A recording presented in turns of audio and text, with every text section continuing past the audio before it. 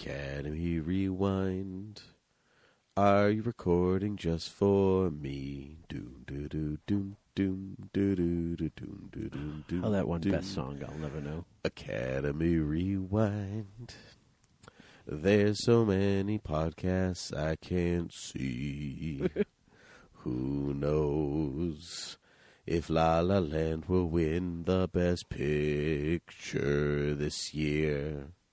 Oh, wait, we know. It's actually Moonlight. It's good, right? Yeah. Yeah. It needs another draft. Thought Bubble Audio.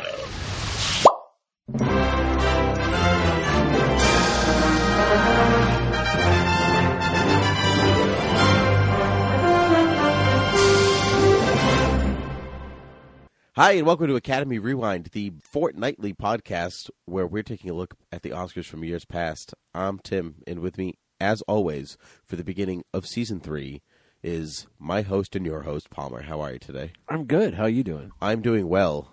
There was some hesitancy in my intro, I don't know how, but I feel like I'm not going to go back and do it again. You've run into this problem of every time you do the opening, you screw up. It's because fortnightly is not a regular word. We do not use it in regular conversation. But what I want to know is how you've messed this up like the last 5 episodes, yet the one episode where you had to do 2 intros at once, nailed it.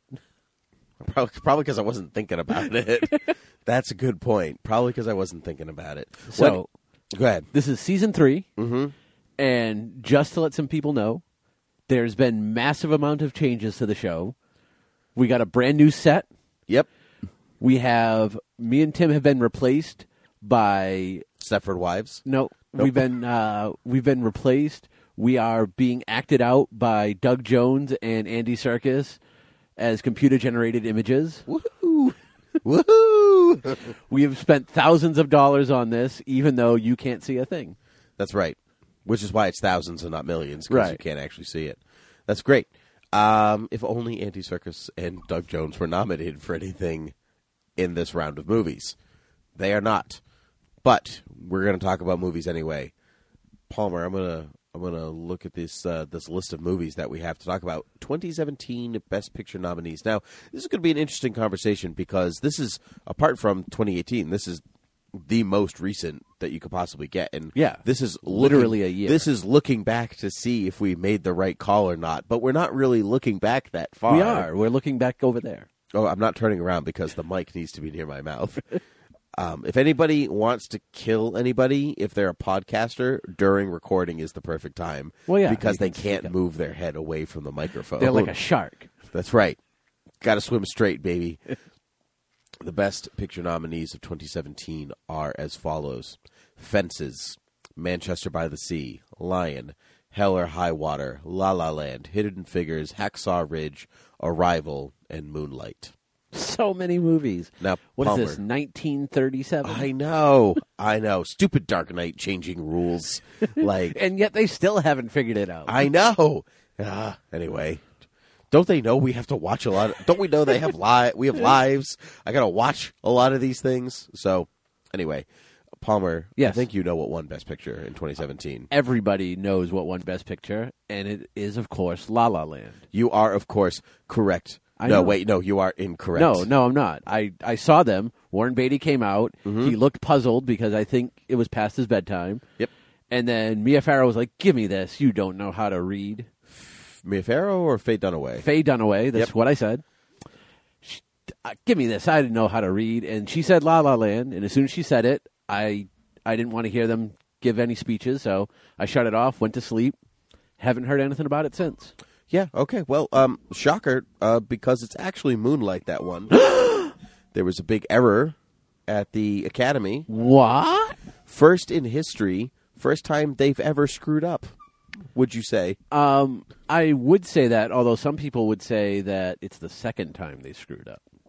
What would be the first time? There is a conspiracy theory that hot Aunt May there, Marissa Tomei, wasn't actually supposed to win for My Cousin Vinny.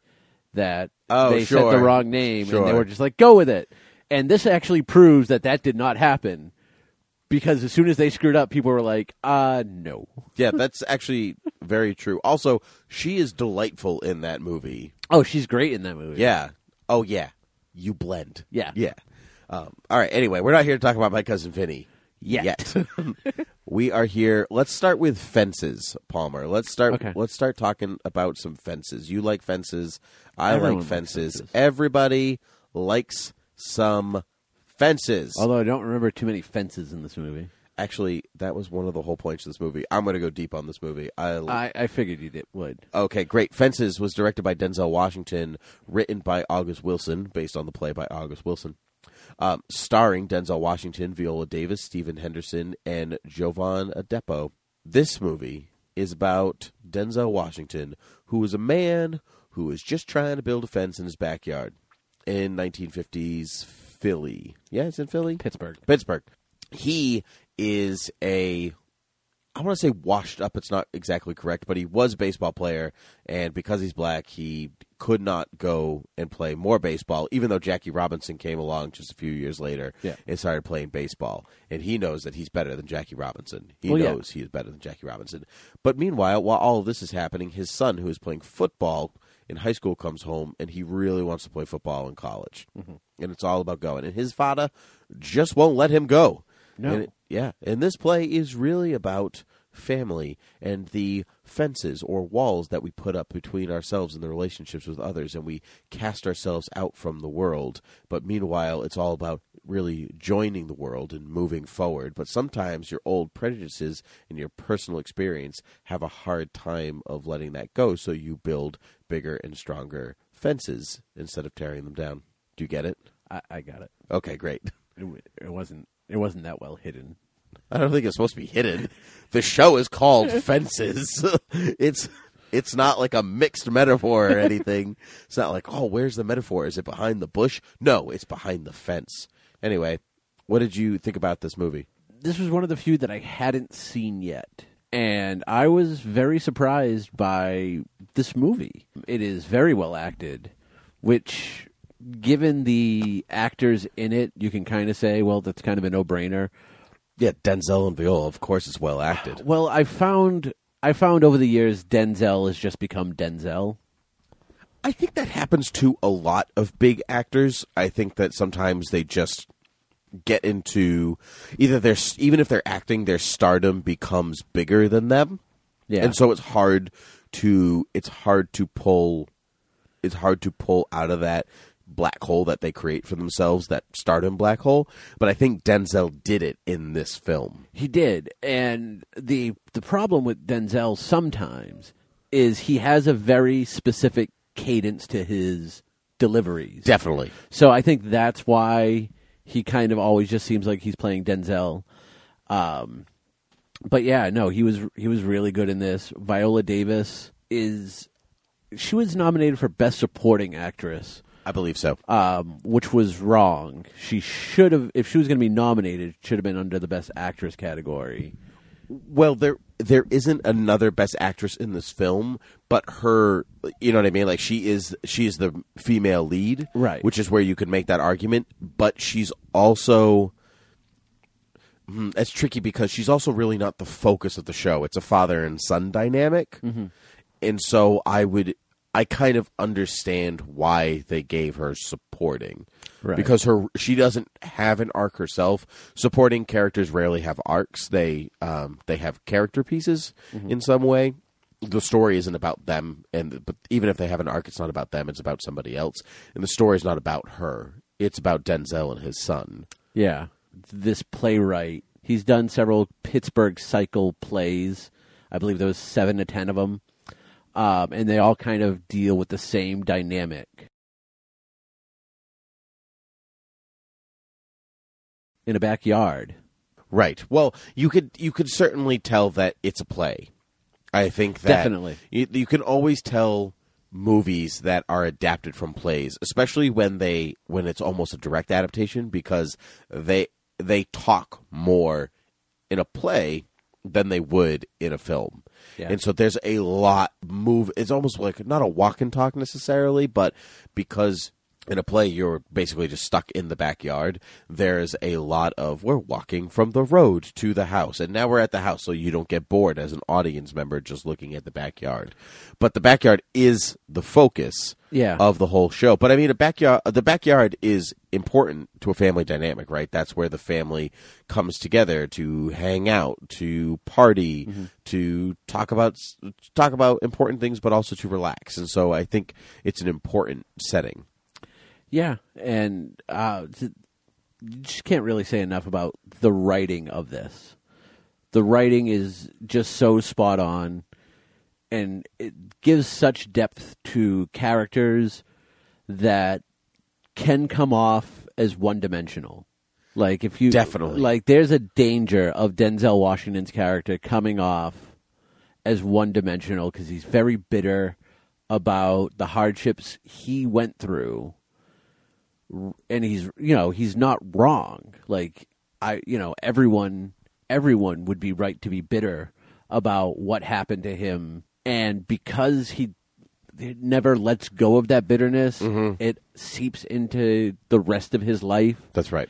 And it affects his marriage by him cheating on his wife. This movie does well about balancing his kind of horrible character and still trying to have some sort of good quality about him. That's right, because he's almost a guy that you need to like sit down and be like, dude, it's okay, right?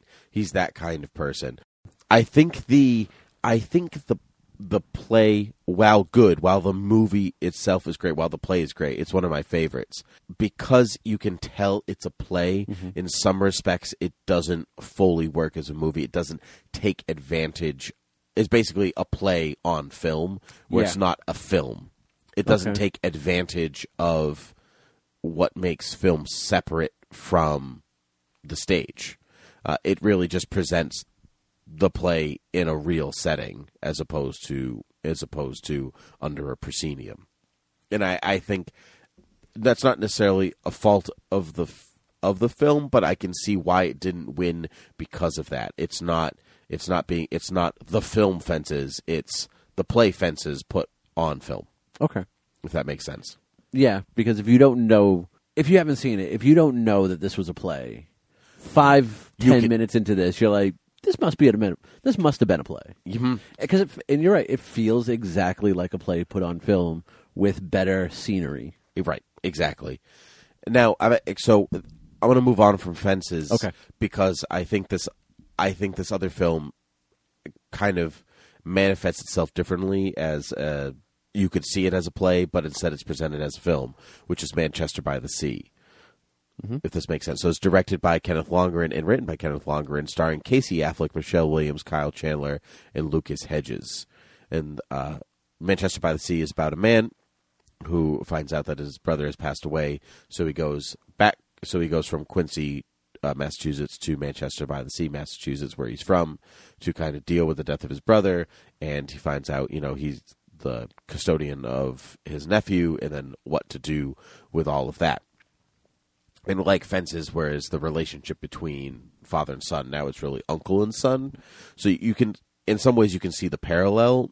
But whereas Fences is, here's this play in a backyard, I think Manchester by the Sea could very easily be a play. You could absolutely set it in the house, in the living room, or something like that. But instead, we are treated, and I guess treated might not be the right word, but we explore the surroundings of Manchester by the Sea with the characters, as opposed to being isolated in one particular place. Okay. This movie is the exact kind of movie you don't really like. Is well shot. It is well framed. I agree. It looks pretty. I was amazed that someone actually thought to name a place Manchester by the Sea. They should probably rethink that idea. Well, I think there's another Manchester, so it's like, oh no, not this Manchester, the one by the sea. Right. They had to separate. It's like, if you see that video on YouTube of the weatherman pronouncing the name of a town in Wales, and it's like, it stretches the entire screen. It's like, it's hilarious. But I just found out recently that the name that it translates to is literally like the town by the road where you take a left and you go, like, that's why it's so long. It's like directions to the town is the name of the town. Okay. And that's kind of like Manchester by the Sea. All right. So you said we were treated. Treated is not the right word for this movie. I couldn't think of the right way to say it, but well, you just said the film is very pretty. It's very pretty, but that's about the last good thing I could say about this movie. Okay, so it's very pretty. Good for you. I loved this film, and I knew you wouldn't like it. I didn't even like because it's not good. I disagree. I completely disagree. I know with you completely disagree because you hate me, and this is why you like this movie. No, not true at all. Not true at all. You know you're my favorite person in the universe. Second favorite person in the universe. Fifth favorite person in the universe. It's fine. Your fiance doesn't actually listen to the podcast. You're so right. won't She hear doesn't. that. You're my favorite person in the universe. So anyway, I love this movie, but you don't like films without MacGuffins. It's not even that. Like to me, this person is just not a good person. I don't care about this person. Okay, do you have to like the main character for it to be a good movie? You either have to really you have to have some strong feeling about the main character. You liked Fences. Denzel's not a great character. He's not. Well, he's a great character. He's not a good person. Right. He's not, but other people are. Sure. And he's not trying to redeem himself. Okay. And I'm not saying like the point of Casey Affleck's character arc is to redeem himself. Mm-hmm. He just starts off as a horrible person. Why is he horrible? Well, he's a drunk who killed his kids in a fire. Okay. And after that, you would think he'd be like, probably shouldn't drink anymore. But nope, that doesn't affect him. He goes along drinking more. I wouldn't necessarily call him a drunk, but I know what you mean. You know, it's just, his character is just so unlikable. Sure. And he goes to he seems to go to great lengths to be that unlikable. Casey Affleck or the character? Both. I think I don't. Well, I guess he's acting it well enough. So I don't disagree with you. I think he does he definitely is going to distance himself from people, but it's a self-imposed exile, right? It doesn't feel like he can bear the responsibility of people, and so he purposely doesn't. Right? That's like that whole scene where the girl spills his drink, and she's like, "Oh, like what's your name?" And he's like, "Yeah, go away." You know, like he's uninterested in any emotional connection because it feels like whereas his kids died in that fire, any shred of humanity that he had also died with them in that fire. In a different movie, he's the villain of the story. He's the bad guy I think even that in this tries movie, to he's rule the bad the world. guy. I don't think so. He's not really there's no real quote unquote like villain or bad guy of the story. But he's certainly, you're watching his growth if you're not into watching characters slowly evolve over the course of 2 hours. Yeah, but see, I don't think he's evolving. Why not? He accepts that he has to take responsibility for his nephew. Right. Lucas Hedges, who was great in this film. Lucas Hedges, who was good in Lady Bird.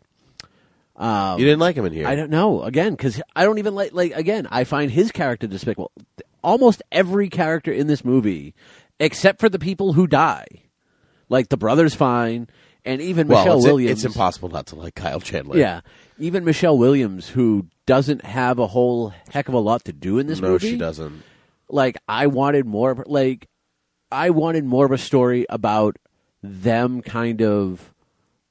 I don't think they have to be together at the end for this movie to kind of come full circle. Mm-hmm. But I think their strained relationship needs to be progressed more. Needs to be more of the spotlight of this movie. Sure.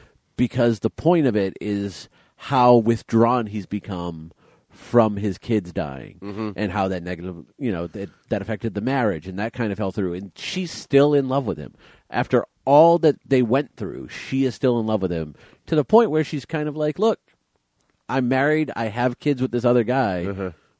Let's still be together." I understand what you mean, but because he's dealing with the death of his children, I think that it's important that the focus of the movie is on his relationship with another child who is his family. But it's not a child. Like, this Well, kid he's is almost 18. But he's still a child. He is, but not in the same way. Like, No, the but most, he's still a the child, most and it's he's still going to his have to look family. after this kid is like 6 months, and then he's going to go off to college. Like, they even said he's going off to college in a year. Right. So, Well, no, his big thing is that he wants to work on the boat, right? right, but he does, and he even tells him, he's like, look, you rent out the boat until you're 18, and then you can decide what you want to do. But it's not that long of a wait. Sure. And I agree with you. Like, there's a lot in here where you just want to take him, Casey Affleck, by the shoulder and be like, suck it up, dude. Yeah. Like, this is your responsibility now. But I think watching him go through that I think it is important. I was really struck by this movie, and I know you're going to say, because it takes place in a coastal town in Massachusetts, and we grew up in a coastal town in Massachusetts. Everyone is all alike. This is why I don't sing. That was pretty good. Actually, that wasn't that bad. You were in a key, at least, and you stayed there. You were in a key. Not quite sure what key that was, but you were in it. You were in it. That's good. That's impressive. I don't think I'm going to change your mind about this film because I don't think it's because it takes place in a coastal town in Massachusetts.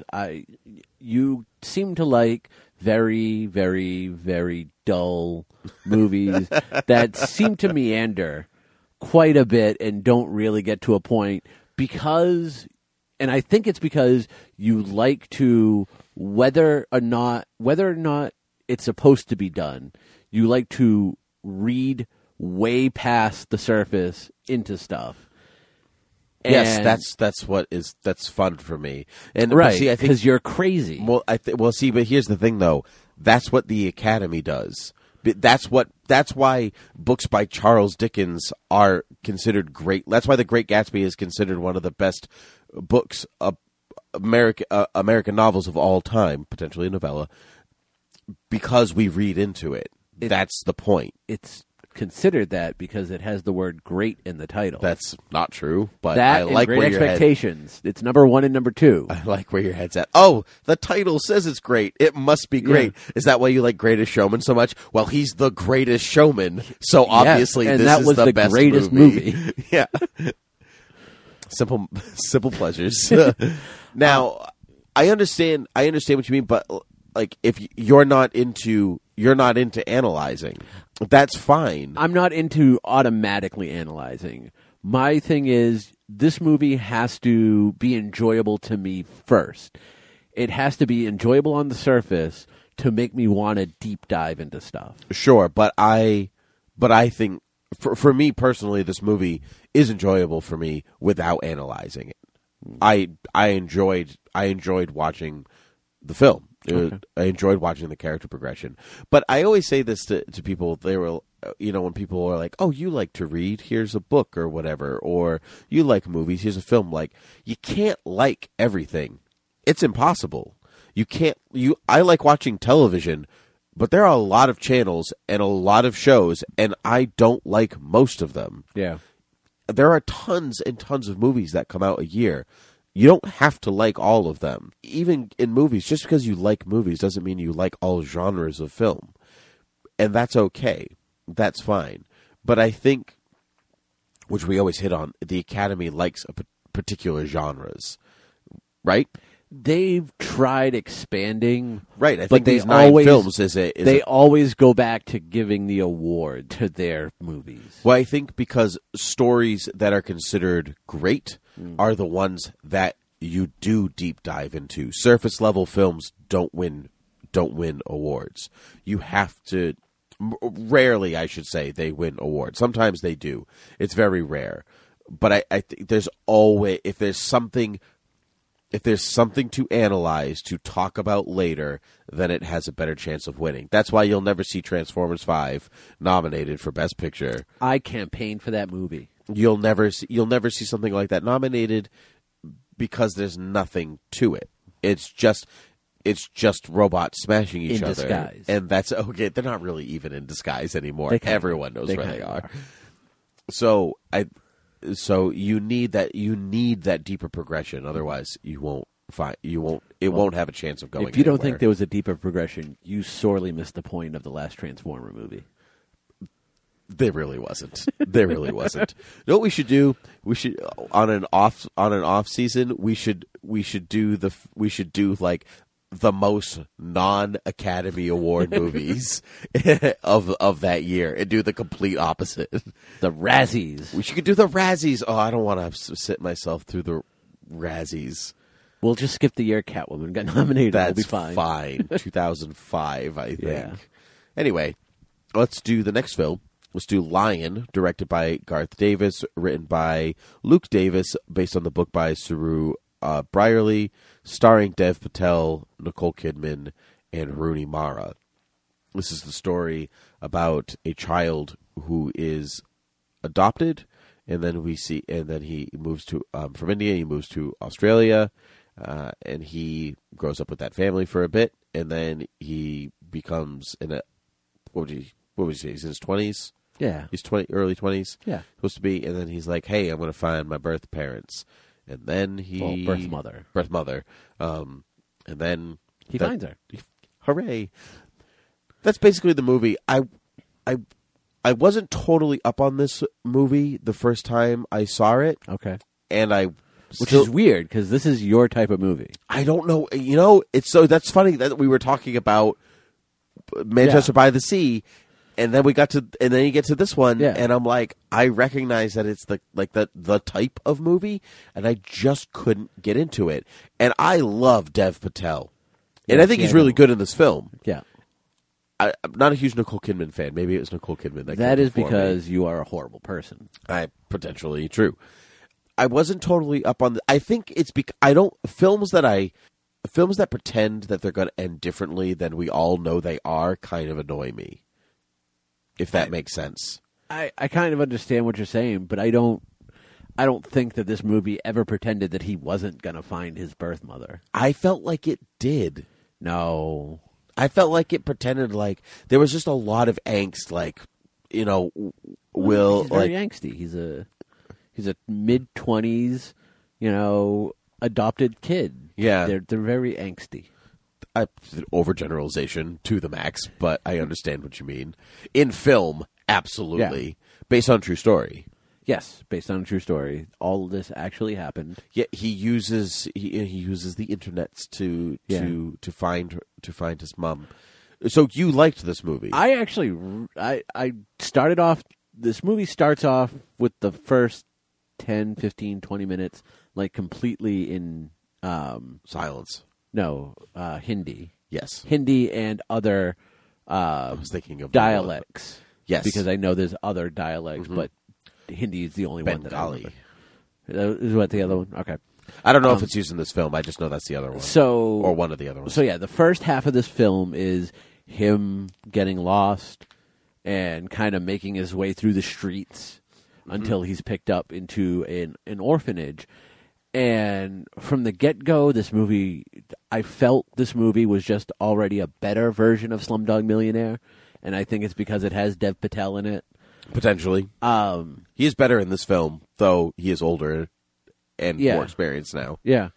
So this movie grabbed me right from the get-go. It lost me a little bit when Nicole Kidman shows up with red hair. Sure. Is she really a redhead? I think she is, but that hairstyle... That hairstyle was tough. So, I got what I wanted out of this movie, and it was very hopeful, and it had a really nice, happy ending, which I was okay with. Other than that, there's a few things that I understand that this is based on a true story, so this stuff actually happened. Yeah. But you're telling me... Or thereabouts. You're telling me that this kid was essentially pronouncing the name of his place correctly. He was just mashing the words all together. And nobody in India could figure this out. I don't know if people could be bothered to figure it out. You know what I mean? If that makes sense. But even when he gets to an official person, and they're like, "We're gonna help you try. We're gonna put your picture in a paper, and we're gonna try and find your mother. Where did you live?" And he just blurts out the name that he thinks it is, and essentially it's the same name with a space. Sure. And like nobody was like, "No, that can't possibly be that other town that sounds exactly alike." You know, it's funny that you say that because, so think of it this way. So we grew up in New Bedford, right? But people pronounce it New Bedford, Right. right? So if you were to say that to somebody who didn't know that name, they wouldn't be able to correlate like one from the other. And so you can kind of see where the confusion came from in some way. A little bit. But I'm not at liberty to say what's true and what's not true in the story. That could be embellishing. I mean, he might not, the real guy might not remember, and so this is the way that the film has chosen to lay it out. I'm not positive. I mean, but stranger things have also happened. To be fair, when I talk about a town in Massachusetts and I say Quincy, like everyone from Massachusetts is like, what town? I'm like, Quincy. I have no idea where that is. It's up near Boston. Oh, Quincy. No, there's no Z. Quincy. Yeah. It's Quincy. Mm-hmm. Yeah, or it's like somebody reading the Worcester sign and be like, "Oh, I'm going to Worcester." I'm like, "Oh, you're going to get some sauce while you're there?" Like, yeah. It's people like things happen, and that's a very localized thing. So it is certainly possible. I mean, to be fair, apparently he also mispronounces his name throughout the entire movie. This is true. So now, what do you think about Rooney Mara in this film? I mean, she's there. Mm-hmm.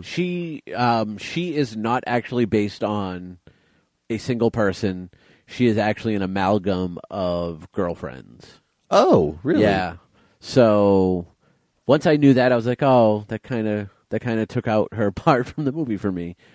He didn't have this one girl kind of championing him along. He had multiple women championing him along. What a player. What a guy. But I mean, it was good, and to me, it's a better version of Manchester by the Sea.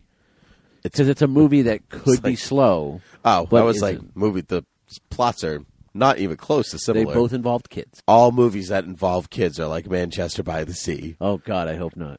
Miracle on 34th Street. Maybe Goonies. Manchester by the Sea. The Goonies. Manchester by the Sea. Yeah, very good. Yep. I think Lion looked great. Okay. I think it's very pretty. Some of it's a little too washed for me, if that makes sense. It's a little too washed out. Yeah. I prefer a higher saturation of color, but ultimately, I think it looks good. It just some movies, like I said before, you just don't connect with some films, and that's okay. That is okay. A movie I really liked quite a bit. Let's move on to Hell or High Water, directed by David Mackenzie. Written by Taylor Sheridan, starring Chris Pine, Ben Foster, Jeff Bridges, and Gil Birmingham. This is the story of two brothers, Chris Pine and Ben Foster, who are robbing banks to save their mother's farm, and so they're deceased mother's farm, and so they're robbing the bank and then laundering the money in a casino, and then putting it back in the bank, the very bank that they're robbing. The very bank they are robbing, which is also the one responsible for taking away the farm. Yeah. Yeah. It's all connected, baby. It is.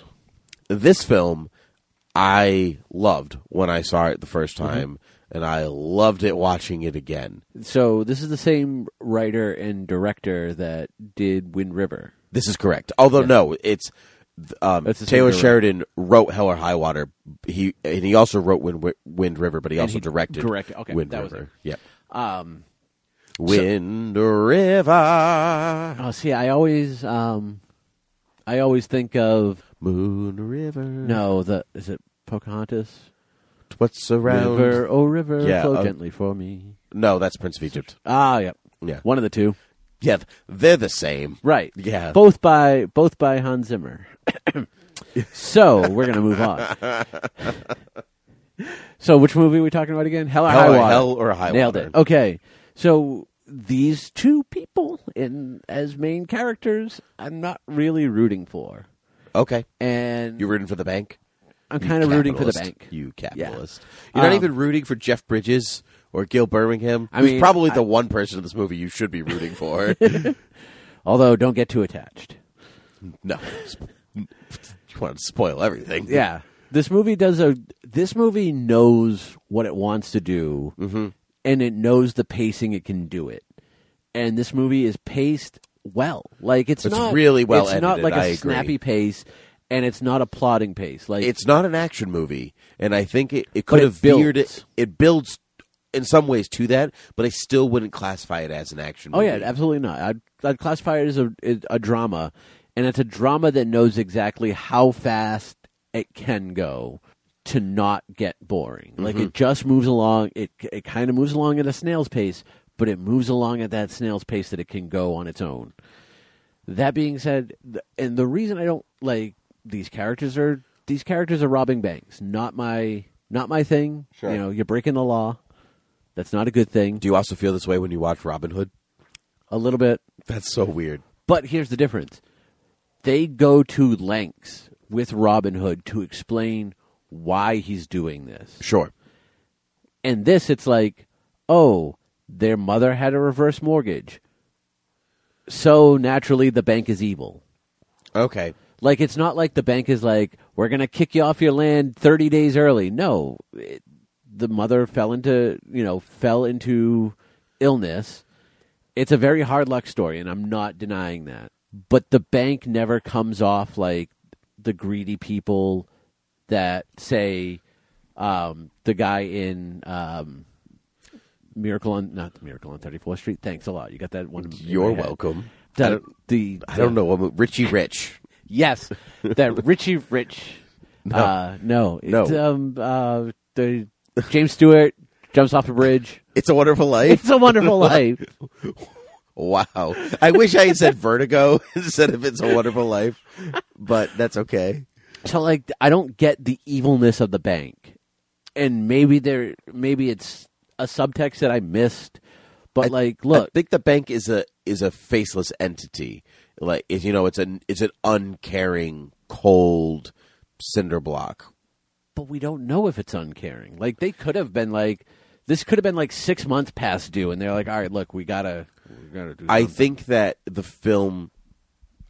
film would tell you if they were caring, but it's because you don't see them. It's malevolent, I guess, in some way. And I don't think you should be rooting for both brothers. You really should be rooting just for Chris Pine. No, I don't root for either brother. They're both breaking the law. Okay. That's fine, I guess. Sylvester Stallone would be very upset with these two. Why Sylvester Stallone? Because he was Judge Dredd. Oh, and he is the law. Right. Okay. Wasn't exactly sure where you were going with that. I was like, because Sylvester Stallone likes banks? Yes, Like, he does. That being said, Ben Foster is really good. He's really good. As the yeah. as He's the really good. idiot brother. Yep. Chris Pine is also very good. I don't like him as much. Do you like Chris Pine? I do though? normally like Chris Pine. Yep. But I think he's kind of overshadowed by Ben Foster, and I think Ooh, it's hot take. And I think it's because Ben Foster has the more interesting character. Absolutely. I think Chris Pine's the straight man, and that's hard to play. The straight men are not always the most interesting characters on screen. They are there for everybody to bounce off of. Mm-hmm. What about Jeff Bridges? Classic Jeff Bridges? Yeah, he's gotten to that point again. The cadence, and he's just being old Jeff Bridges. Like he's being true grit Jeff Bridges. I do not disagree with that in any way, but I kind of like Denzel or Tom Hanks or anything like that. Yeah. I think they're still a delight to watch. Yeah. Even if you're like, that's Jeff. Tommy Lee Jones is a good example of that.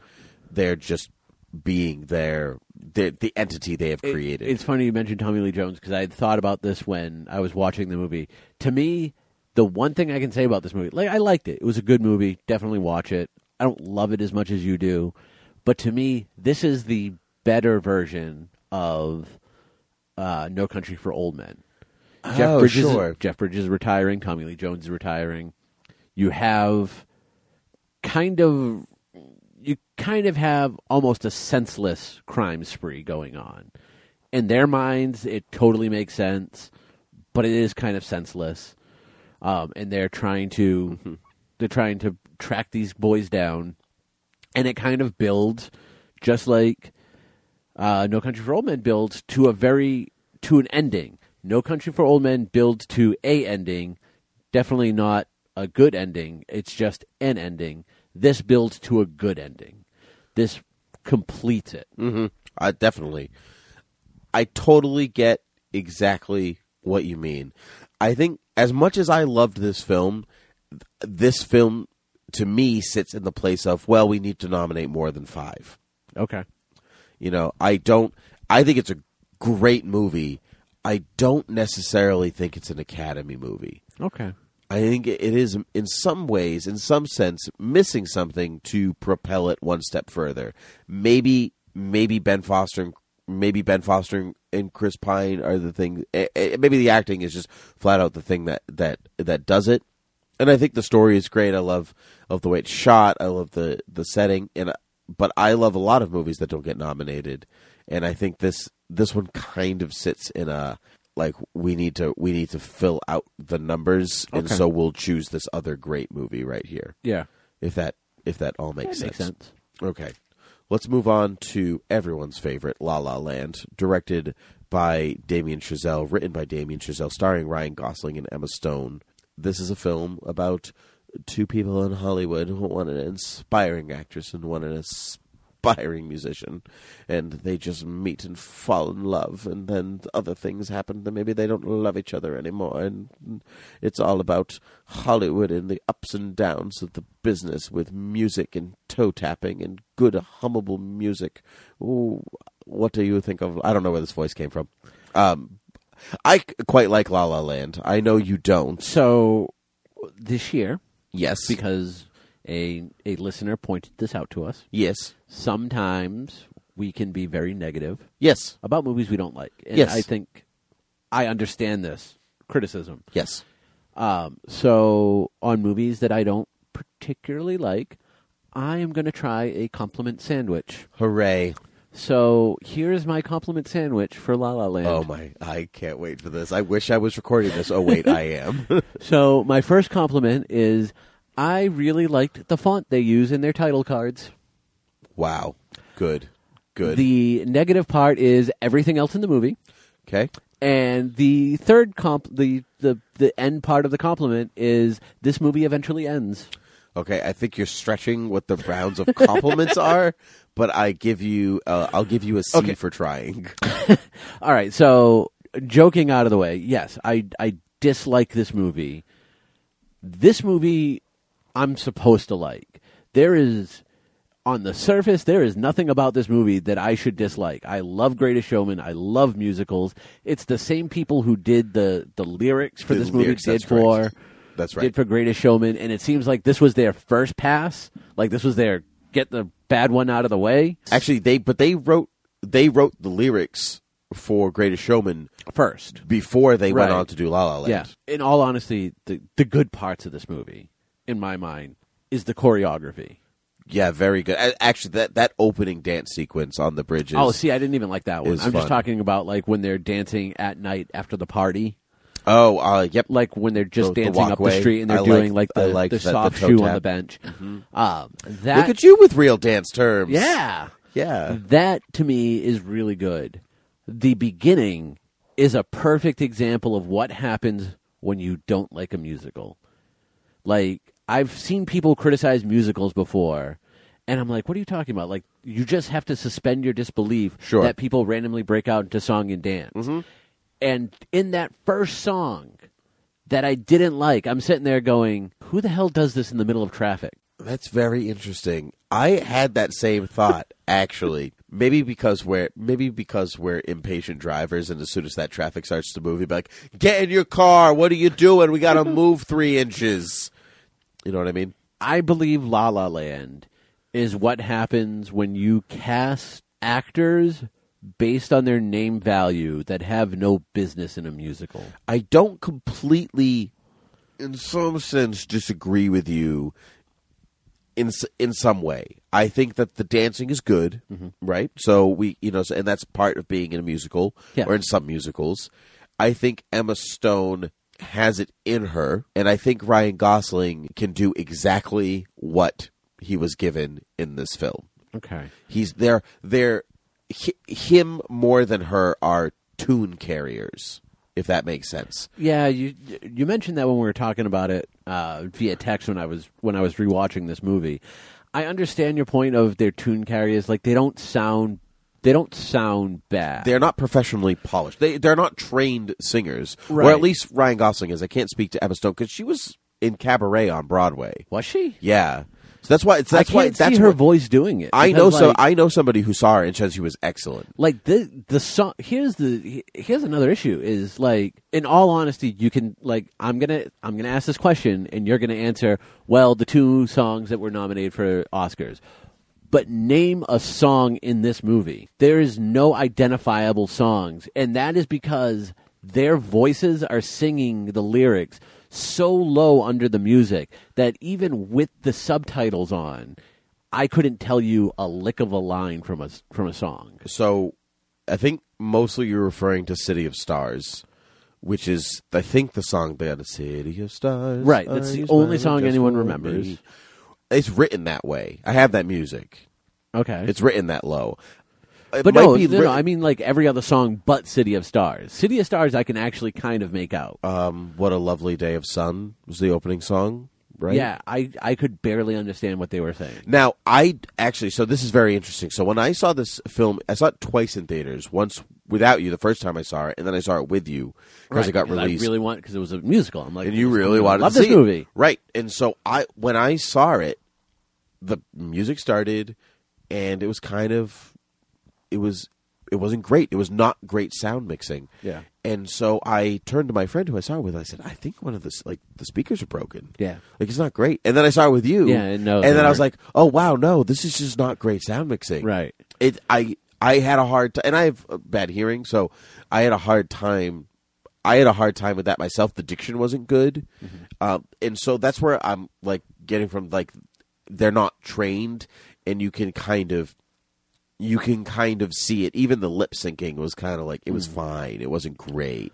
So moving on, we have Emma Stone. Yes. Emma Stone. Emma Stone. Okay. I always confuse her with Emma Roberts because they're both named Emma. Okay, well, at least that, Emma Watson, completely different category. Because she's British. Yeah. And she's Hermione. Okay. So Emma Stone and Ryan Gosling are the 2 stars in this movie. And Emma Stone's character is kind of fine. It's a kind of, to me, typical Emma Stone character. Yeah, it's a character like Jeff Bridges in Hell or High Water. It's a character she can play. Right. And it's a character she plays consistently. And I've not quite come down on which side of the fence I am on Emma Stone. Sometimes I like her. Sometimes I find her a little too much. Oh, I generally like Emma Stone. Ryan Gosling, who is a decent actor. I don't think he's great. I think he's good. He's almost, hear me out on this. I think he's almost like the George Clooney of this generation. Okay. Whereas it took George Clooney a number of years to go from, oh, you're good, to, oh, you're like really good. Like, I get you now. You know what I mean? I think he's still, even in some ways, even like a Harrison Ford, where you're like, you're good. You're really good. But like, as you get older, you become better. Yeah. You just age into it. And I think he is going to be like that. But his character in this movie is just so unlikable and so punchable that he should just name, the character should have been named Miles Teller. Oh snap. Shade thrown at Miles Teller. Why don't you like him in this movie? Yes, not Ryan Gosling, because you said you were fine with Ryan Gosling. So he's just a whiny little. So is she. She is, but you know what it is. Okay, I'm sorry. You know what it is. He is the stereotypical whiny musician. Okay, well, I'm not a whiny musician, so I don't take offense. You don't get me because you're not a musician. Like, jazz has to be played this way and no other way. Sure. Okay. Like, oh my God, I just want to punch him in the face. Okay. So, Why are you sitting on that stool? Big John Doe sat on that stool before. Oh, God. okay. So I get what you're saying, but I'm on his side because jazz is not an appreciated form of music the way that it once was. Right. Right, and if so- it's people like him, that's why.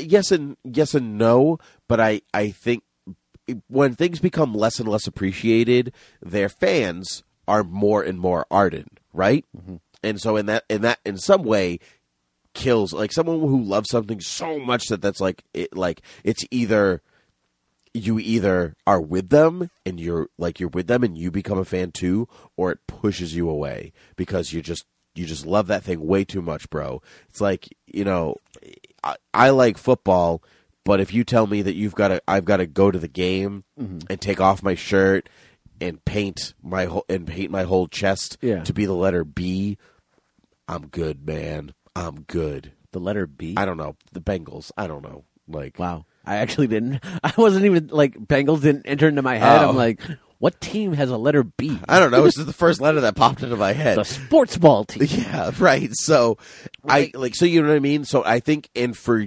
you, I think he's basically that like, no man, paint your chest with me. We gotta do this. And I'm like, even if I'm fine with jazz. Like I don't seek it out, but I'll listen to it. But like, man, if you're the one telling me to like jazz, I hate jazz. Okay, and I think that's my point. And I do like jazz, and I am kind of with him in his explanations. Mm-hmm. And so I didn't necessarily root for him because you're not really supposed to root for him the same way you're supposed to root for Emma Stone, right? Mm-hmm. It's more her journey, and you're right. He's not a totally great guy, but as far as movie relationships go, somebody always makes a mistake. Yeah, and I think what threw a lot of people off from this movie was the ending, in which they have their whole dance sequence and like this is what our life would look like if it was a regular movie musical, but it's not. It's a quote unquote going to be a realistic life movie musical.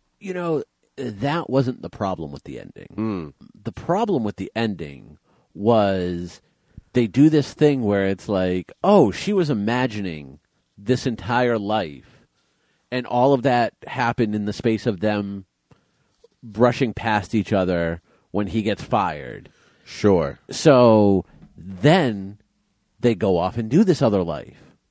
Now that we're back to where we picked up the story, they go off and do this other life. Like John Legend comes in and is like, hey, do you want a job? And he says no. And he's like, all right, I'm going to go over here now. Oh, yep. And they go through this other alternate life. And then it's again an alternate life because what you actually saw is what actually happened. Sure.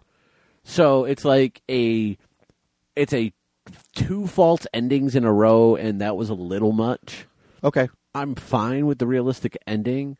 It was just give me the realistic ending. Don't try and swerve me 3-4 times. Sure, I understand that, and in some ways, I also didn't like being swerved. Yeah. I liked this movie more, but when I left the theater, I was kind of like, well, you presented this movie to me right from the beginning if it was going to be a fun romp, and at the end you kind of let me down, and I'm not totally about that, but I guess that's the way Hollywood is, man. It pretends to be all glitz and glam, but in the end, it's going to let you down. Yeah. One quick note, directors and cinematographers that are listening to this podcast, because I know you all are. I've seen the numbers. Whatever you do, if you want me to like a movie, do not, under any circumstances, ever do close-up shots of people pouring liquid. I hate the look, I hate the sound, and this movie does it 87,000 times. That's very interesting. Why do you it's just not annoying like that? to me. Like it's nails on a chalkboard. I'm fine with that. I think this movie is very pretty. I think it shot very well. I loved the dancing sequence in the observatory. Oh, I hated that one so much. I loved the sequence in the observatory. I loved the soft shoe on the hill. The house party was okay. Some of it was okay and some of it wasn't.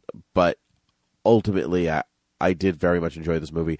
I'm glad it didn't win, though. I don't think that it's all that. Sometimes Hollywood has a love affair with itself, and we've seen that for a long time now. This is our third season, and we've seen movies that are also about Hollywood, and Hollywood loves movies about itself. But everybody loves movies about the area they're from, but there's just a stronger connection to the place. Like, oh, I know that road, and I know this place, and oh, isn't that great, and blah, blah, blah. Everyone does it. So you can't fault them for it necessarily, but I'm glad that everyone recognized that it wasn't the best. Okay. Yeah. Yeah. Hidden Figures is next up on our list, directed by Theodore Melfi, written by Theodore Melfi, based on the and Alison Schroeder, based on the book by Margaret Lee Shetterly, starring wow, I cannot speak for a second. Help me out here. Taraji P. Henson? Taraji P. Henson, thank you. I couldn't read my writing. You're like, starring, help me out. And I'm like, which one is giving you a problem? Taraji P. Henson, Octavia Spencer, Janelle Monáe, Kevin Costner, Kirsten Dunst, Jim Parsons, and Mahershala Ali. Kirsten Dunst. So what did I say? You sounded more like Kristen, but I bet it was like Kristen. Creation Dunst. Yep. Creation Dunst. And Mahershala Ali. Mahershala Ali. Who won an Academy Award this year, but not for this movie. That's right. He was actually with Janelle Monáe. Well, she didn't win, but she was also in the same. Oh, that's right. She was. They were in the same. Yeah. They were in Hidden Figures and in Moonlight together, which was great. This is the story of the women behind NASA. Yes, basically, particularly the story of one woman, Catherine, who is the smartest of the bunch. Yes, and she is all about John Glenn going into space, as is NASA. John Glenn, yeah, John Glenn going into space. Yes, and they've got to do it by hand, and they've got to do it, and they've got to crush racism at the same time. I make this movie sound dumb. I love this movie. I know you love this movie. I love this movie. I think it's really good fun. It doesn't take itself too seriously, and I think it could very much go down that road, but it chooses to be fun and send a message at the same time. I think it's well shot. I think it's well acted. It's well executed from start to finish. It's a little Hollywoody at times, like Kevin Costner coming in and like tearing down the bathroom sign. Yeah, being like, it's everyone's bathroom now. Like, we all pee the same color at NASA. Yellow. That is an actual line. Yeah, right. So, drink some water, all of you. So that sometimes, but you can very easily get caught up in that Hollywoodness. Yeah. If the movie wasn't so Hollywood, quote unquote, it might have won. Oh, I don't think so. I think I think that's why it gets nominated, because it's Hollywoody. Yeah, because you want to see racism getting crushed. Like there is good point. Good point. Like it's a good peek behind the true story of our efforts to first get a man into space and then a man into orbit. We're behind the Russians, which they emphasize a lot in this movie. That we are really behind the Russians on getting a person into space, and if we don't, then we might as well just become communists. That was the thing that was kind of a little bit too much on the rewatch for me. And I think it's hindsight being 20/20. Like, you're sitting there now going, it's not that big a deal. Like, it's not like we're going to colonize space. Sure. Well, I mean, it is a big deal, but I know what you mean. There was a line in the movie where the guy was like, the Russians are going to get up there, and then, an atomic bomb's going to drop in Des Moines, Iowa. And it's like, that's a little bit of a leap in logic. But that is also very much in line with thinking of the time. Oh, it is. The space race was, everyone geared themselves, like, we're at war with the Russians. We're at, quote, Cold War with the Russians. So going to space, the new frontier, the final frontier. What do we do out there? What's possible? They're beating us, and we've got to beat them. It's just competition. Even all the scientists also doing it. We're like, hey, Russia, do you have help? Could you help us with this? We'll help you. Yeah. You know, it's more government competition in a lot of ways than scientist competition, but that's very much how everyone thought. Mm-hmm. And so I think that is silly but truthful. Right, and I'm not saying it's not truthful, but it's a hindsight being 2020 thing where you're like, okay, this seems a bit much. Yeah, well, so does racism. So, well, yes, racism always seems much. Like I really like this movie. It is fun. It is enjoyable. It is entertaining, and you learn about this history. It's like a PBS special. It is. It's entertaining, and you learn something. Just like Square One TV. Right. The cast is really good, although as much as I love Jim Parsons, he's just playing Sheldon. He's playing like the unfunny Sheldon. Yeah. But like his mannerisms in that are all very because like he's a scientist on Big Bang Theory, so he plays him the same way. I wonder if that is just because people we are so used to that characterization, which he's hard to separate out of. So you don't really feel like you're watching Jim Parsons whenever you see him in something. You just feel like you're watching Sheldon, and so you're like, oh, look at Sheldon trying to be different, you know. So I'm not totally sure if that's Jim Parsons' fault or if that's our fault. Okay, have we stereotyped or not stereotyped? Have we pigeonholed, cast type, cast? Oh my goodness, what is that term? Typecast. Have we typecast Jim Parsons? Way to help me out there. You're welcome. Thank you so much. Next on our list, Hacksaw Ridge, directed by Mel Gibson, written by Robert Chenkin and Andrew Knight, starring Andrew Garfield, Sam Worthington, and Teresa Palmer. This is the film about a Seventh-day Adventist who is going off to World War II. Yes. But he is a pacifist, so he refuses to pick up a weapon all through basic training. And then there's some dilemma about whether he's going to go to war or not. But then he goes to war anyway and saves many, many lives because of it. This is a return for Mel Gibson in some ways. Yes. You know, this was kind of the film that people went, all right, Mel, you can come back now. You can come back now. Yeah. You can come back. We remember that you're talented. You can come back. As far as war movies go, I think this is a good one. I think this is a very good movie. Okay. I think it's well acted. I think that it, as all Mel Gibson films do, looks spectacular. The one issue that I had with this movie is that the first half of the movie plays it like you don't know if he's going to go to war or not, except that you know he's going to war. And the second half doesn't play it like if you know he survives or not.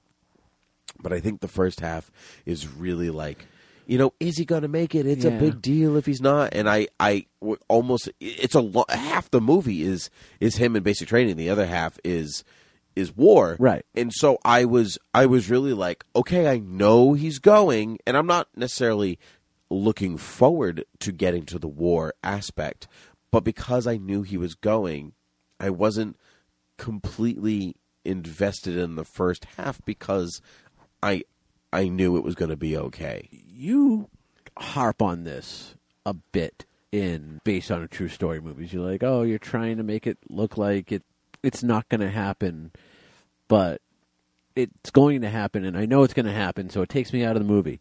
You harp on this a lot. Do I? You do. Now, maybe not as much on this podcast, but I've heard you mention it quite a lot in real life. I mean, spoiler for Lincoln. Right, but I think it's movies that I didn't know this story. So that's not a fault. I don't think that's a fault of the movie. It's that all the trailers showed you with him at war and everything. So like I knew it was coming. So then a film presenting itself as if whether you don't know if he's going or not feels like a waste. So here's the thing: is like to me, you're inconsistent about this because like you could make the same argument with Hidden Figures. Like, oh, I don't know if we're going to be able to get John Glenn into space. No, we do. Oh, something happens. We don't know if he's going to come back alive. No, he does. That's okay. I see what you mean, but I don't feel that film I mean, yes, it's like, oh no, is he going to make it or not? But I don't think that's not the point of the movie. Right. That's not the focus area. Where is the focus area? The first half of this film is, will he go to war? I think the focus area of the first half of this film is him presenting that he is a pacifist, but he still really feels a responsibility to help the war effort. And how does he get them to see his, like, how does he end up getting past this blockade? Okay.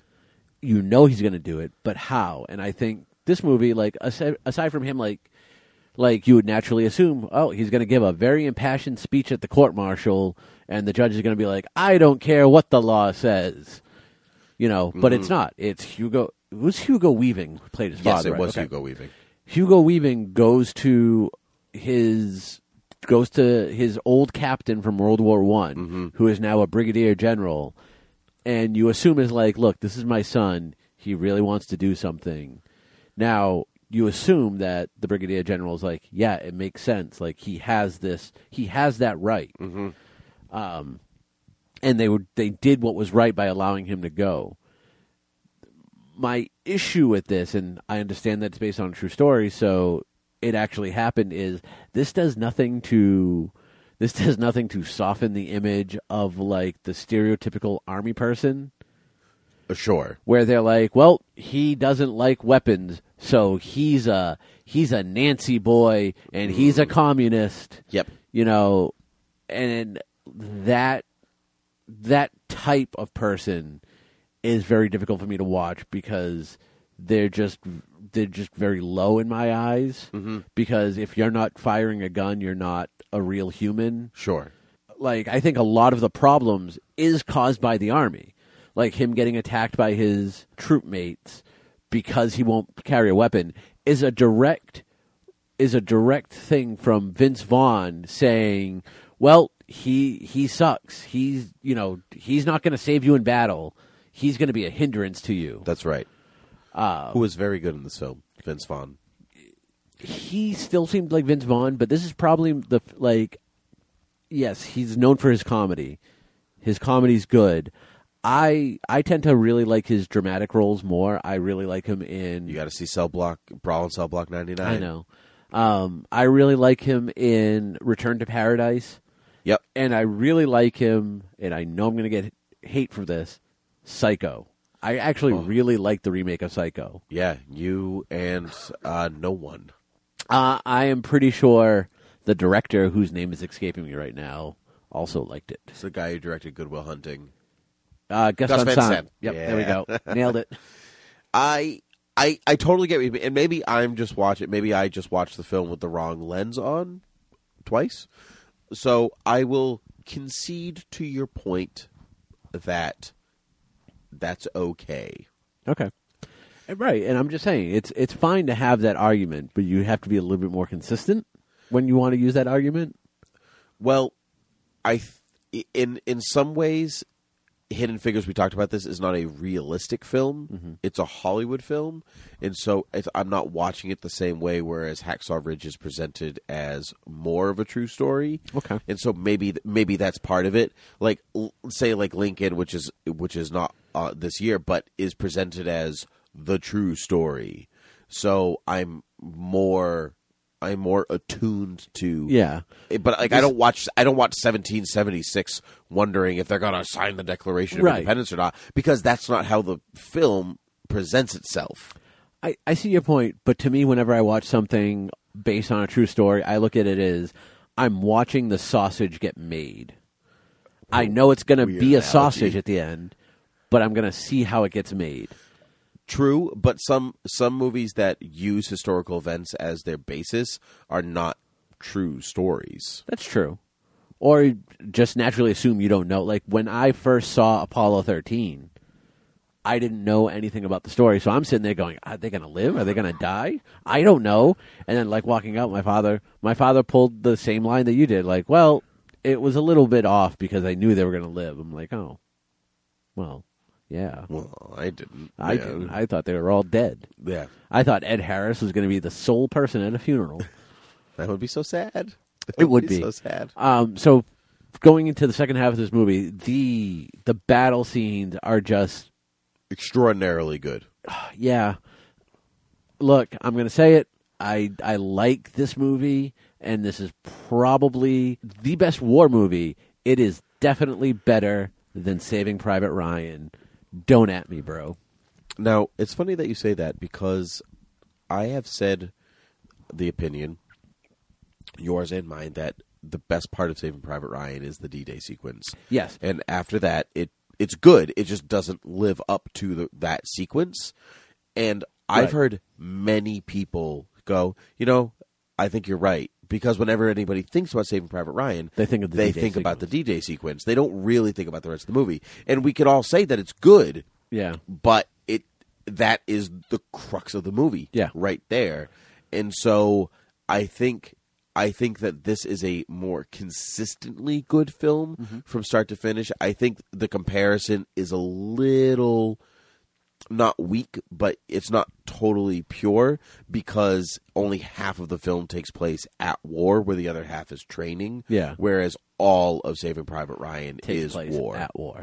Now, if you want to try and compare apples to apples, the D-Day sequence versus the battle sequences in this movie, man, like Saving Private Ryan did it so well and did it first that it's hard to argue Hacksaw Ridge being better.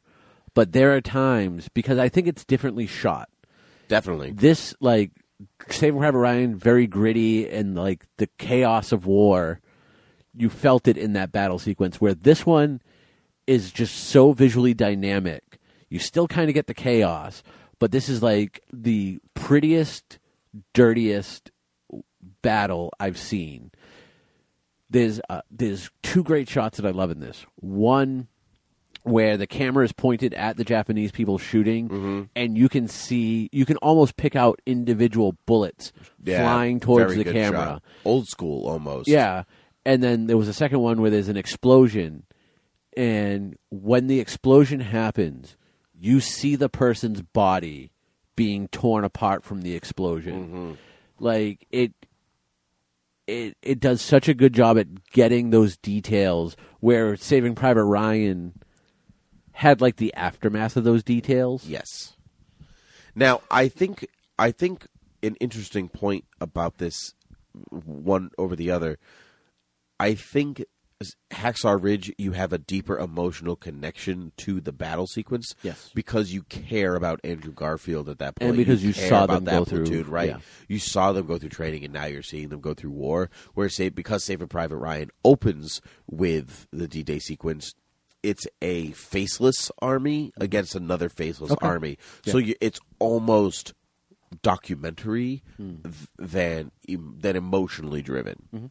And so I like the comparison between the two, and thinking about which one is better is interesting, because do you need the emotional connection for it to be better, or can the D-Day sequence actually be better? I think anytime you connect emotionally with a character, It's better. it's better because it pulls you into the movie. Like, agree.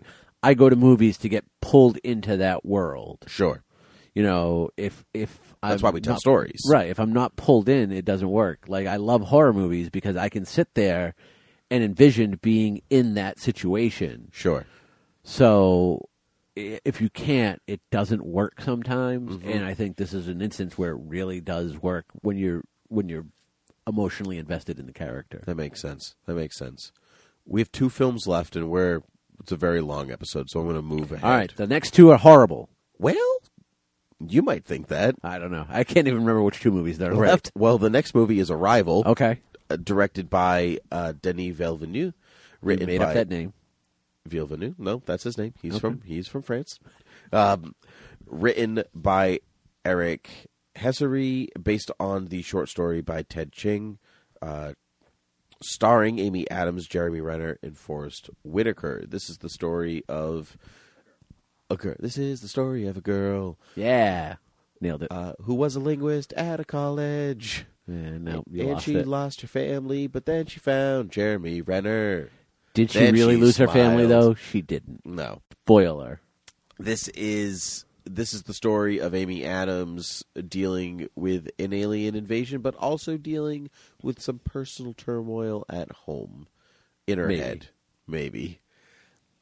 Alien invasion? No, alien arrival. Alien arrival. It's in the name of the title. film. It's not really an invasion. You're right. They don't really do anything. They're just kind of hovering above, looking, taking snapshots.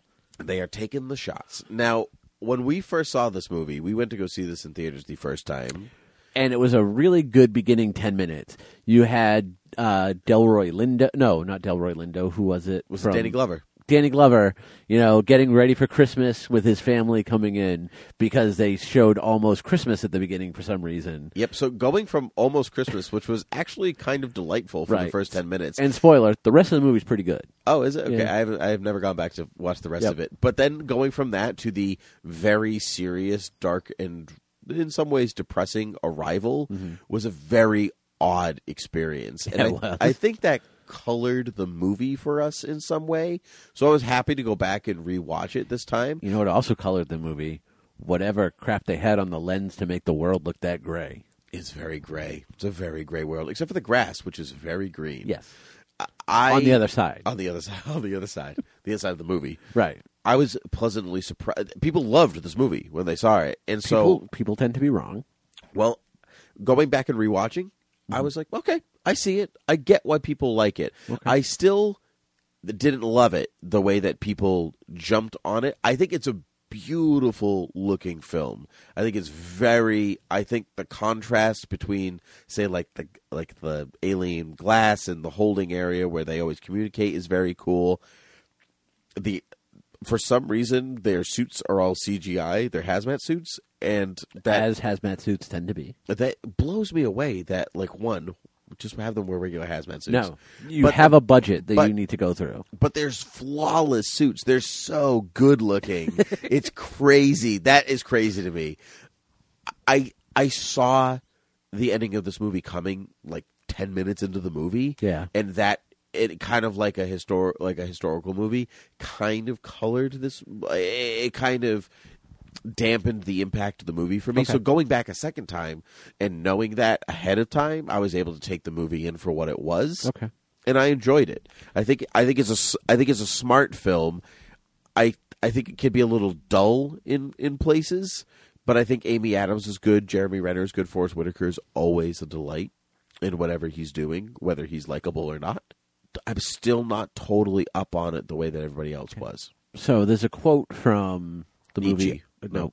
There's a quote from the movie RKO 281 where William Randolph Hearst says, "I could have been a great man, but was not."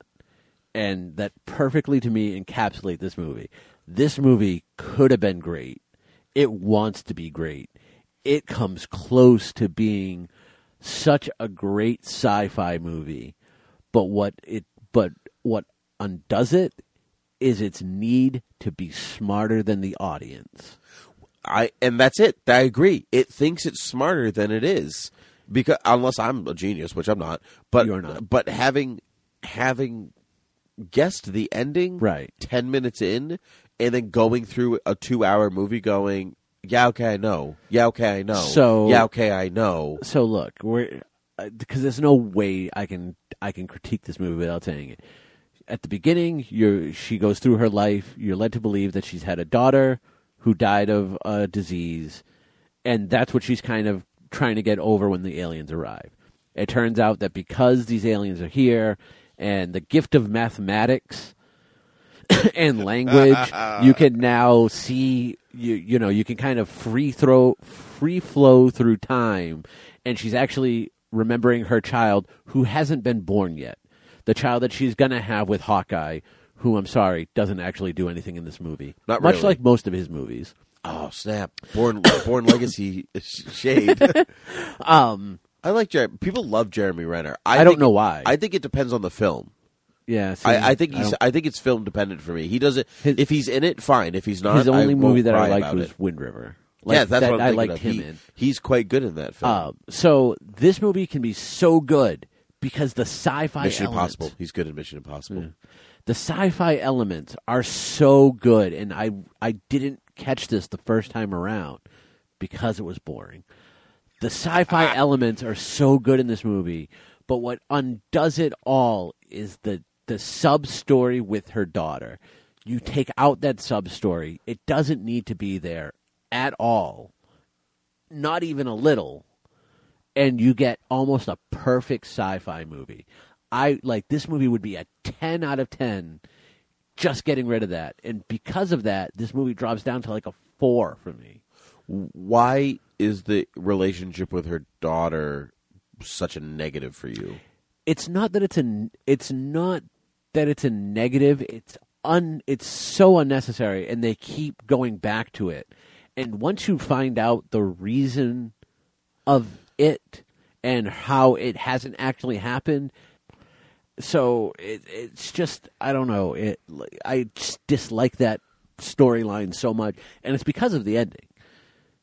Otherwise, you're like, oh, they're really kind of, all right, yeah, she had a daughter. Yeah, I understand this is driving her, but... I think you not having a daughter, right? No, I have a son.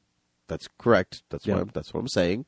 So you not having a daughter, you don't have that emotional connection. You don't. That bit's not meant for you. You know what I mean? Like you're not meant to connect to everything, and that's fine. You don't have to connect to everything, but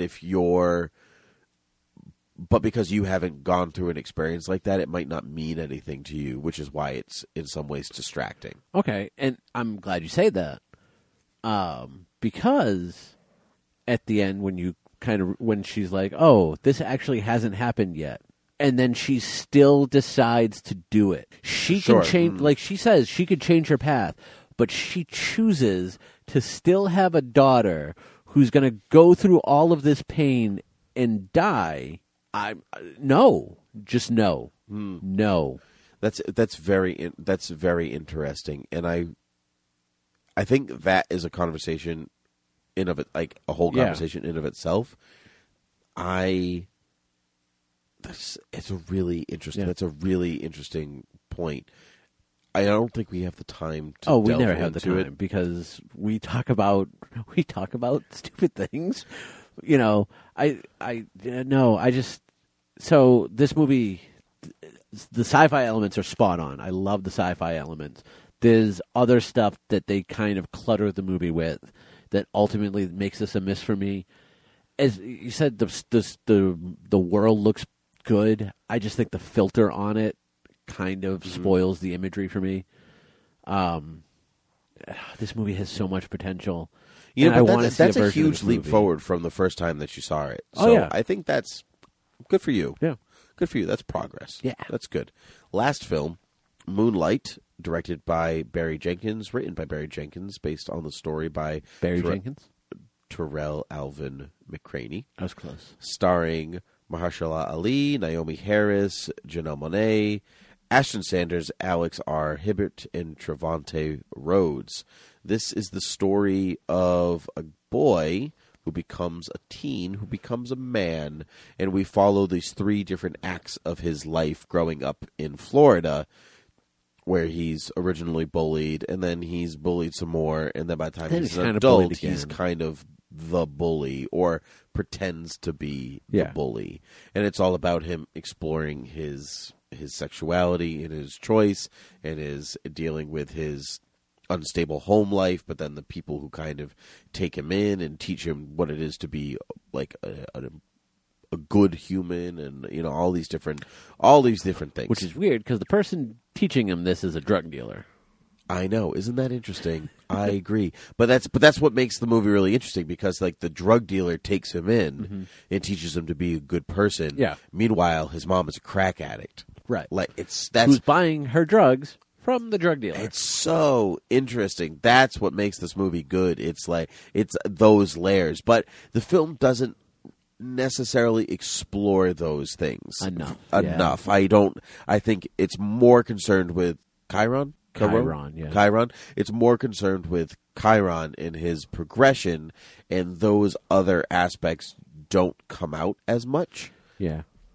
But I still think that from all the 3 actors portraying him, it's consistent. It's very good. I particularly liked Ashton Sanders, who plays him as a teen. I thought that he was the best out of the three. Okay. He was remarkable. He was really good. Naomi Harris as the mother in a completely different role than I've ever seen her play before. I thought was really good. And Janelle Monáe almost like really subdued, really in comparison to, say, Hidden Figures. Really well done. And Mahershala Ali is consistently great in everything that he does. He is consistently good. This is an instance where, like, what do you think is needed to win Best Actor or Best Supporting Actor? Because he won Best Supporting, right? So, what do you think is necessary in a role or in a movie to win Best Supporting Actor or Actress? I think that depends on the year and the people voting and what's happening. Because, like, say, so this performance won, but also Tommy Lee Jones in The Fugitive, right? Right, but like he's in such a small sliver of this movie. Good point, but Judi Dench won for no, Queen and I know, Elizabeth and that's Shakespeare in kind Love. of like it's what it's the same. Like, do load. you like? Is it because of the amount of effect your character has on the story? I think it's both. I think it's the amount the character has the effect on the story, but then also what resonates with the audience. Does this character resonate with the audience even for a short amount of time? Or at least with one viewer, the person voting at least. And I think he does. I'm not sure who else was nominated this past year. I can't remember, and I'm not going to look it up. Just FYI, I'm just going to leave it to the mystery of the world. But I understand what you mean. I think it's also if that actor, if this goes for all acting awards, if they blend in the film, if they work within the film that they are in, or do they feel like they're in another space, or are they way better than everybody else, or like all of those things kind of make a difference. Are they working cohesively with everyone? And even though they're supposed to be the best of them, I think he was remarkable because this is a guy, the first thing you see is him making a drug deal on the street, but then immediately after he takes this kid in and is like, this is how you sit, this is how you eat, this is how you do this is like I'm going to be here to help you, I'm going to feed you, make sure you never go, and so I think an actor that can make you like watches you do a drug deal and then immediately you're like, oh, but he's helping the kid, and you somehow believe that this is all okay and working. That's a good performance. It's a really good performance. Yeah, I just wish this movie kind of picked a lane. This movie jumps a little too much for my taste, and like just as one story or one portion of this child's life is kind of getting interesting and is starting to go somewhere, they skip forward to his next phase. And then they skip forward to his third phase. And that's true. I was really getting into each individual story. Yeah, like if you had like chopped out a phase and gone from like him as a kid learning this to then him as an adult, then I believe this movie would coalesce better. I understand what you mean, and I definitely it's very interesting because I definitely get what you mean, but in some aspects the skipping forward made me more intrigued in like how we got from there to there. You know what I mean? Like I didn't want to see the perfect progression. The time jump almost worked. It almost worked in a way that I was like, oh my, like what happened to you in between that time and that time? Yeah. Okay. Like, how did you get here? I need to know. Tell me more. And so it made me, every time it moved forward, I became more and more invested. So by the end of the film, I was really like, all right, give me more. Like, I want to see more. I was really invested. Yeah. Yeah, I can see your argument. But it was weird because like Mahershala Ali's there for 10 minutes, and then the next scene he's apparently dead. Yep. Mm-hmm. Like never find out what happened to him. He just kind of flits in and out. In some ways, I kind of like that it doesn't like tell it. the film doesn't stop to tell the audience. Like, it's almost so realistic in that way. It's like, oh, you remember insert information. You know, like in some ways I liked the ambiguity. It doesn't work for every film, but I think because it doesn't hurt the plot and it doesn't hurt the characterization, it's almost in some ways unnecessary information. Yeah.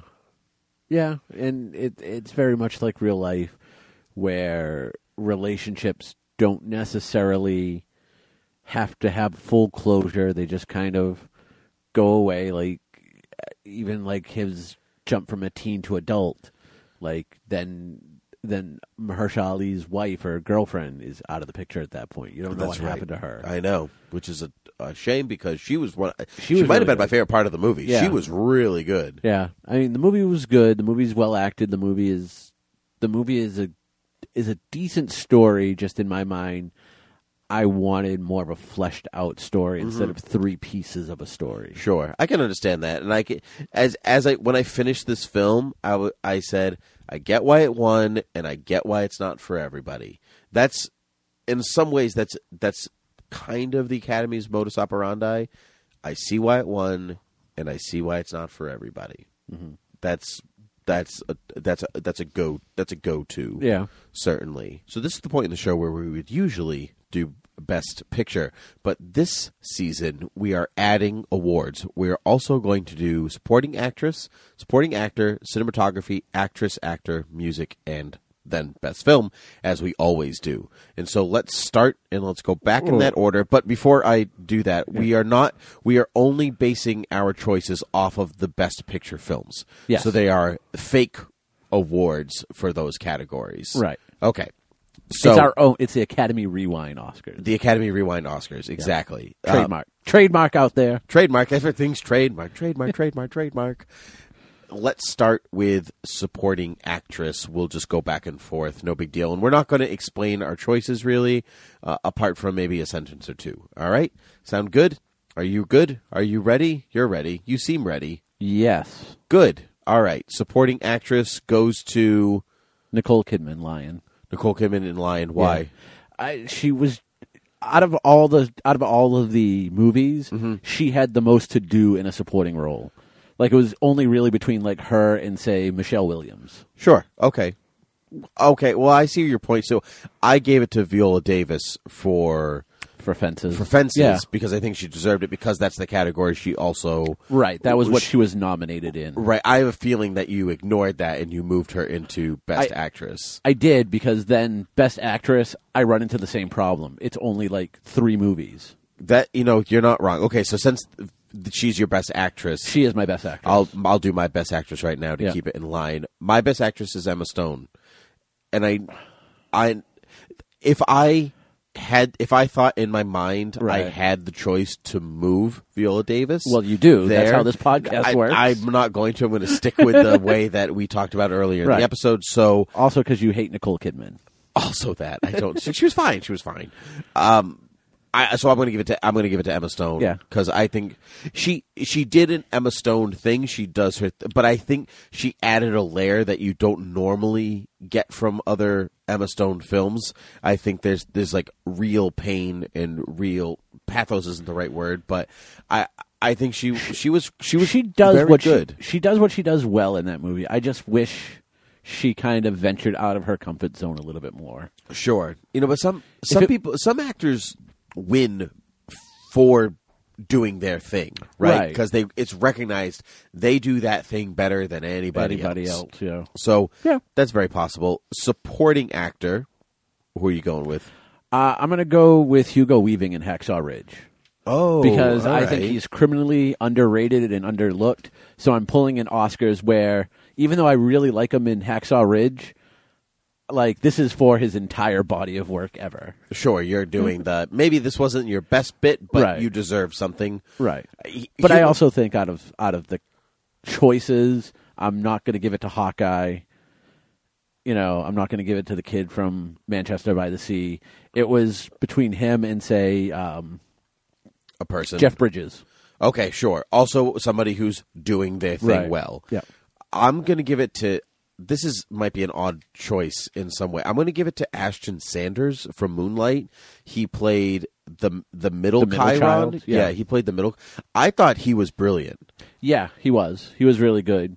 And while I'm going to accept that, I would argue that that's the main star of the he's playing the main character. He's made the main character, but because they're split by 3 different actors, Right. I'm kind of giving it this. I guess it's the flip like your Viola Davis thing. Yeah, So no, I can see the argument. Yep. Let's do cinematography. Let's just do the film. Go. Cinematography, Hacksaw Ridge. Hacksaw Ridge. Why? Out of all of the movies, it looked the best, and it felt like it gave me that battle, like I was in that battle. Gotcha. And the cinematography goes a long way in doing that. Okay, that's good. I'm going to give it to La La Land, and listen to my reason. We said cinematography, not choreography. Cinematography. It's a beautiful film. It's like a really good-looking film. But here's my argument for it. L.A. is not, or like Hollywood is not a beautiful area. It's a lot of desert and like desert holly. I think it was a sand holly, desert holly, California holly. So whatever it's called, like it's not beautiful. But I think the film makes it look really beautiful. Yeah. And I think that filming, music, and dancing is very difficult. And I think there are some tricks that the camera does, like that. The observatory sequence is really well shot. And this is kind of an oddball choice, but at the beginning of the film, there's that famous actress walking in to the coffee shop where Emma Stone works. Right. And then that same shot is used again when Emma Stone. And I like continuity like that. I like bookends. Yeah. And that's all really well worked cinematography. I really wish they would have actually just gotten a famous actress for that part. Because that's what you're assuming, that it's supposed to be a famous actress, but it's just nobody. That's true, but I think when you do that, it dates a film. Yeah. Okay. That makes sense? Yeah. No. Almost like the Austin Powers Gold Member thing at the beginning, where it's like Gold Member. Yeah, but like that, like it's Danny DeVito and Kevin Spacey and Tom Cruise, and even though that some of those names are big now, it kind of dates the film. We already did the actress, so let's do Actor. Best actor. Denzel. Yeah. Yep. Okay. Denzel in Fences. If he's not as good as he is, that movie will fall flat, regardless of how good Viola Davis is. Agreed. He is the workhorse of that film. I agree. Totally agree. Music. What is your choice? Yeah. Oh, did you not have a good music choice? I did not have a good music choice. I don't want to pick La La Land. But you feel like that's the only choice given to you? I really do. That's very interesting. To hell with it. I'm going with Arrival. Wow. I don't care. Wow. I don't care if Dark the Academy. horse. I don't care if the Academy says that it's not eligible because the bookend is a known piece. That doesn't matter. No, according to the Academy, it does. That was why it was ineligible. The bookend is a known piece. The beginning and end is a known piece. Wow, that's interesting. Yeah. So you can have songs that people know in the middle, but the beginning and the end have to be original, or at least for the film. I think it's because of how much it's involved. Sure. Like it's the main focus almost. Okay, that makes sense. There's a difference between maybe best compilation and then best music. But I'm going with Arrival. That's interesting. I choose Manchester by the Sea. That wasn't bad. I think the chorals in Manchester are an interesting choice for the. I think it could have very easily gone in a almost. I think a generic. Mm-hmm. It could have gone in a very generic way, but I think the chorales in there are very interesting, and the use of adagio and strings is really well thought out. And right. I listened to the Manchester by the Sea soundtrack before I saw the film. Yeah. And so that to me is kind of a ringing endorsement. I think for a one good of the things soundtrack. I'm going to have to do this season is since we're doing this, I'm going to have to just listen to like at least one or two pieces. Pay of attention music. to the music. But But I try to. But once I finish the movie, it's out hard of your to. head. Unless it's something very memorable, it's hard to be able to compare. I definitely agree with that.